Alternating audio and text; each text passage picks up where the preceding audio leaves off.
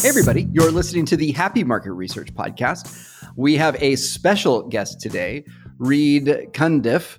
He is the Chief Executive Officer at the Schlesinger Group. Founded in 1966, Schlesinger is a leading provider of qualitative and quantitative research solutions and has built and bought leading technology solutions, which now provide companies best in class, both in terms of service and software. Prior to joining Schlesinger, Reed has served as a general manager at Microsoft, SVP at the Yankee Group, and CEO of the Americas for Kantar. Reed, thanks so much for making time for us and being on the Happy Market Research Podcast today. Thanks for having me, Jamin. It's a pleasure to be here.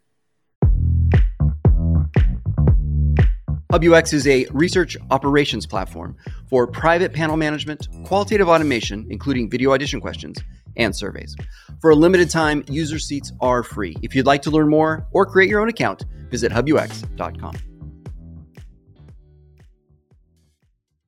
I like to start out with this context question. Tell us a little bit about your parents, what they did, and how that informs what you do today. I love this question, and probably my mom in particular loves this question. Both my parents worked outside the home. My dad was a mechanical engineer at DuPont for over 30 years. And I have to say, he believed in a structured approach to pretty much everything in life, as engineers sometimes do, and also had a real strong belief in efficient execution. Whether that was, at work, whether that was mowing the lawn or whatever the case may be. And so I think that kind of structured approach and focus on efficiency certainly has showed up in my work life and home life. The interesting blend was my mom was a change management and a talent consultant with Towers Perrin and Watson Wyatt and a few other organizations. And so she honestly built a career around the belief in the power of people and teams to be able to tackle pretty much anything in the world and just the importance of human capital within business context. So together, I feel like, honestly, it's pretty logical that I ended up here. I couldn't have told you that at 22, but bent towards a structured understanding of the world and a focus on the people side of business has, I think, really driven me to where I am now. It is a special skill set that you possess and that has thankfully been installed by your family, that both probably in terms of DNA and also obviously observational. And so that's super interesting. But it's a special skill to be able to take the chaos of life or business and then create order around that and structure so that you can create repeatable processes. Have you seen in your career, is this a skill that's innate with people, or is this something that you see people that maybe don't have it can invest in and actually achieve that? I think it's absolutely a skill that people can learn. And of course, people are going to have a tendency coming in. But what pops to mind for me, Jamin, was my first job out of school was as a market analyst for Gartner. And this is where, believe it or not, even after, what I consider to be a pretty good education, thinking in a logical way and communicating in a structured way was something that I'd only taken the first couple steps in a marathon and learning how to do. And those first few years out of school, I thankfully had folks who were willing to invest time and energy in teaching me how to improve. And I definitely feel like that's put me on a better path than I would have been just in a state of nature. Yeah, for sure. One of the things that I actually very much appreciate is the opportunity to speak. And one of the things and that's happened really in the last, I'd say, 6 years of my career, and really heavily in that time frame. I've probably done more speaking in the last 6 years than I did the previous 20 by 4x. And one of the interesting things about speaking is the need to be able to clearly communicate a point of view in a very structured way in a specific timeline. And as opposed to more of how I used to approach things, which would be more like winging it. And I think business in a lot of ways is exactly the same thing. It's about just like rolling up your sleeves, getting down to brass tacks of how things are being done and where the opportunities are for improvement, whether that like impacts time or gross margin or close rates or what have you. And if I could, there's one thing that I would add, and that's speaking clearly and with an overall purpose in mind, right? Yeah. And so, as you know, I think of honestly, you, me, and the listeners that we have here as leaders, right? We might not all be people managers, but we all have the opportunity to lead. And when we're thinking about what we're trying to get across, even if we just think basically, hey, I can provide clarity in this situation, I can generate energy in this situation, or I can focus on delivering results, just communicating and getting something done. Having that in mind as I start to communicate just makes things so much more straightforward. Yeah, and it takes a lot of the emotion out of the communication. A lot of times I have fallen victim to like feeling like I need to be right, or as opposed to having what I think the right solution is, or what is the right solution, I should say, ultimately is the solution that's pushed forward. This might be a bit of a tangent from where you were thinking of going today, but there was a really formative experience that I had, honestly, later in my career than I would care to admit.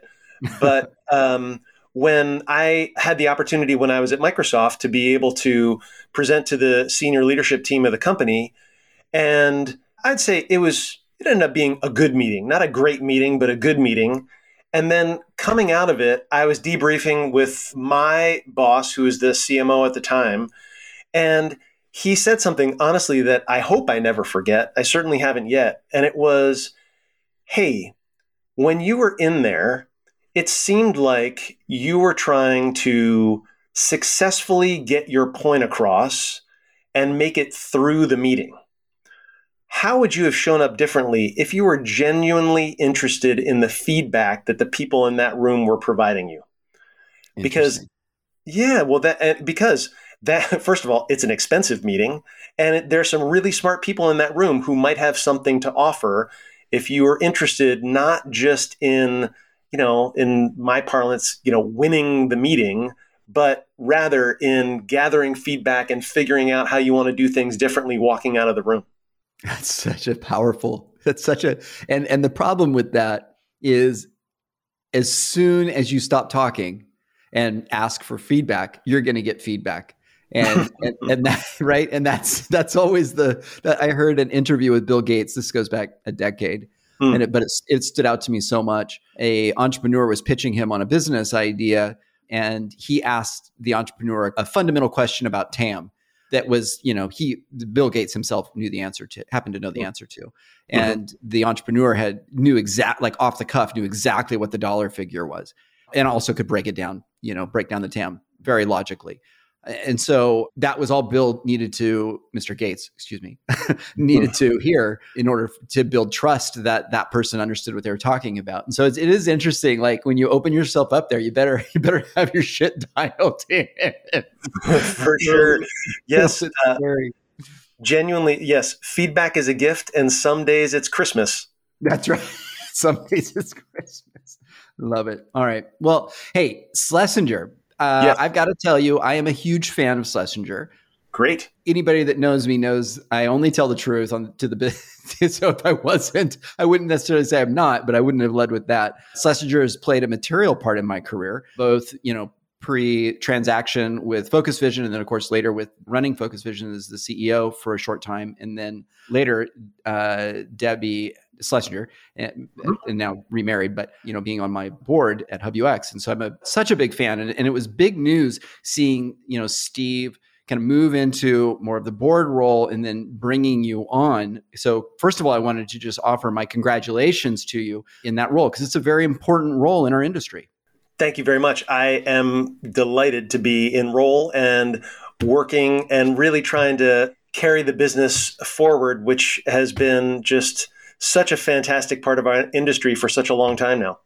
Yeah, no kidding. I mean, like 1966, it's quite literally one of the OGs. And what's interesting about Schlesinger versus maybe, some of the other, certainly most of the other, if not all, I mean, you guys are so big, I assume over $250 million currently and growing. You guys actually weathered remarkably well COVID. whereas other traditional focus group facilities, they didn't have that forethought to invest in technology. And you guys were completely tech enabled, which allowed you to seamlessly move to a virtual framework, maintaining a nice growth trajectory. So, I mean, just like a lot of smart moves have been made on on the chessboard of market research by Schlesinger and continuing to kind of like drive things like participant quality. Again, I think about, this is going to sound like an infomercial. And by the way, folks, like they're not paying me for this. This is not that episode. But in truth, like fundamentally, Schlesinger having such a large focus group footprint globally, one of the interesting things from a sample sourcing perspective, a major point of differentiation is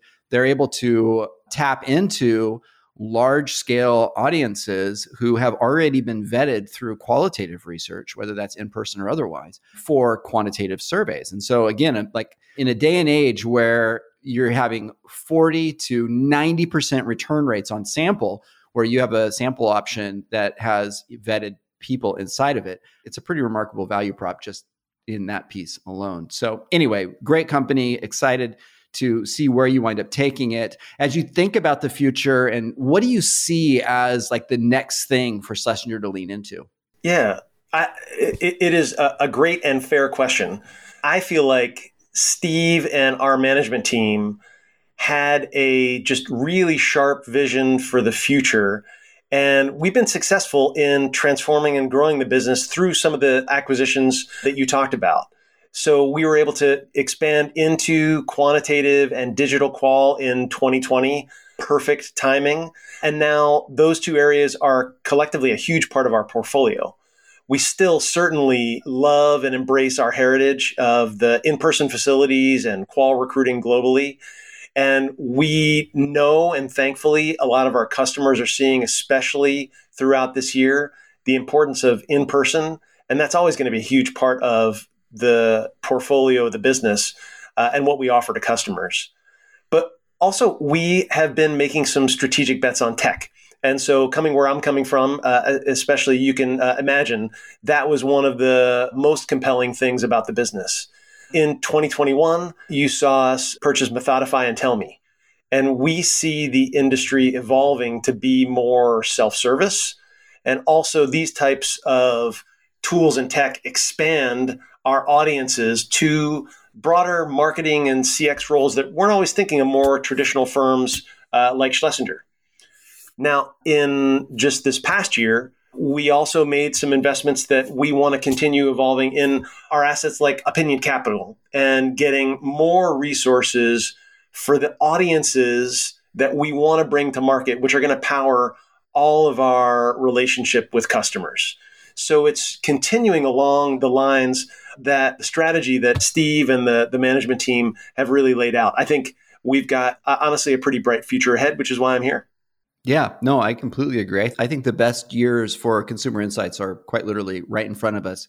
And I think that, I've been through a couple of different cycles now. This is my third cycle where I started in the pre.com phase, learned a lot about company behavior as companies became really fat from a cash perspective, bringing a lot of, internal resources inside. So making a lot of investments in growing the full gamut of market research and, hiring people, et cetera. And then, the .com bust happened and all of a sudden there's a tremendous amount of layoffs. So most of those happened at first in the market research space. And then boutique companies coming out. And then you fast forward to the housing crisis of 2007 and 8. And again, as everything was like market going up and up and up, again, brands were doubling down on internal research divisions. And again, they cut those staff. And now fast forward again, here we are seeing the exact same behavior really on both sides, which kind of leads me into my next question. What do you see as, and I'll leverage my MBA and pull the number 3 here. What are 3 trends that you believe will carry us into 2023 and into 2024? Sure thing.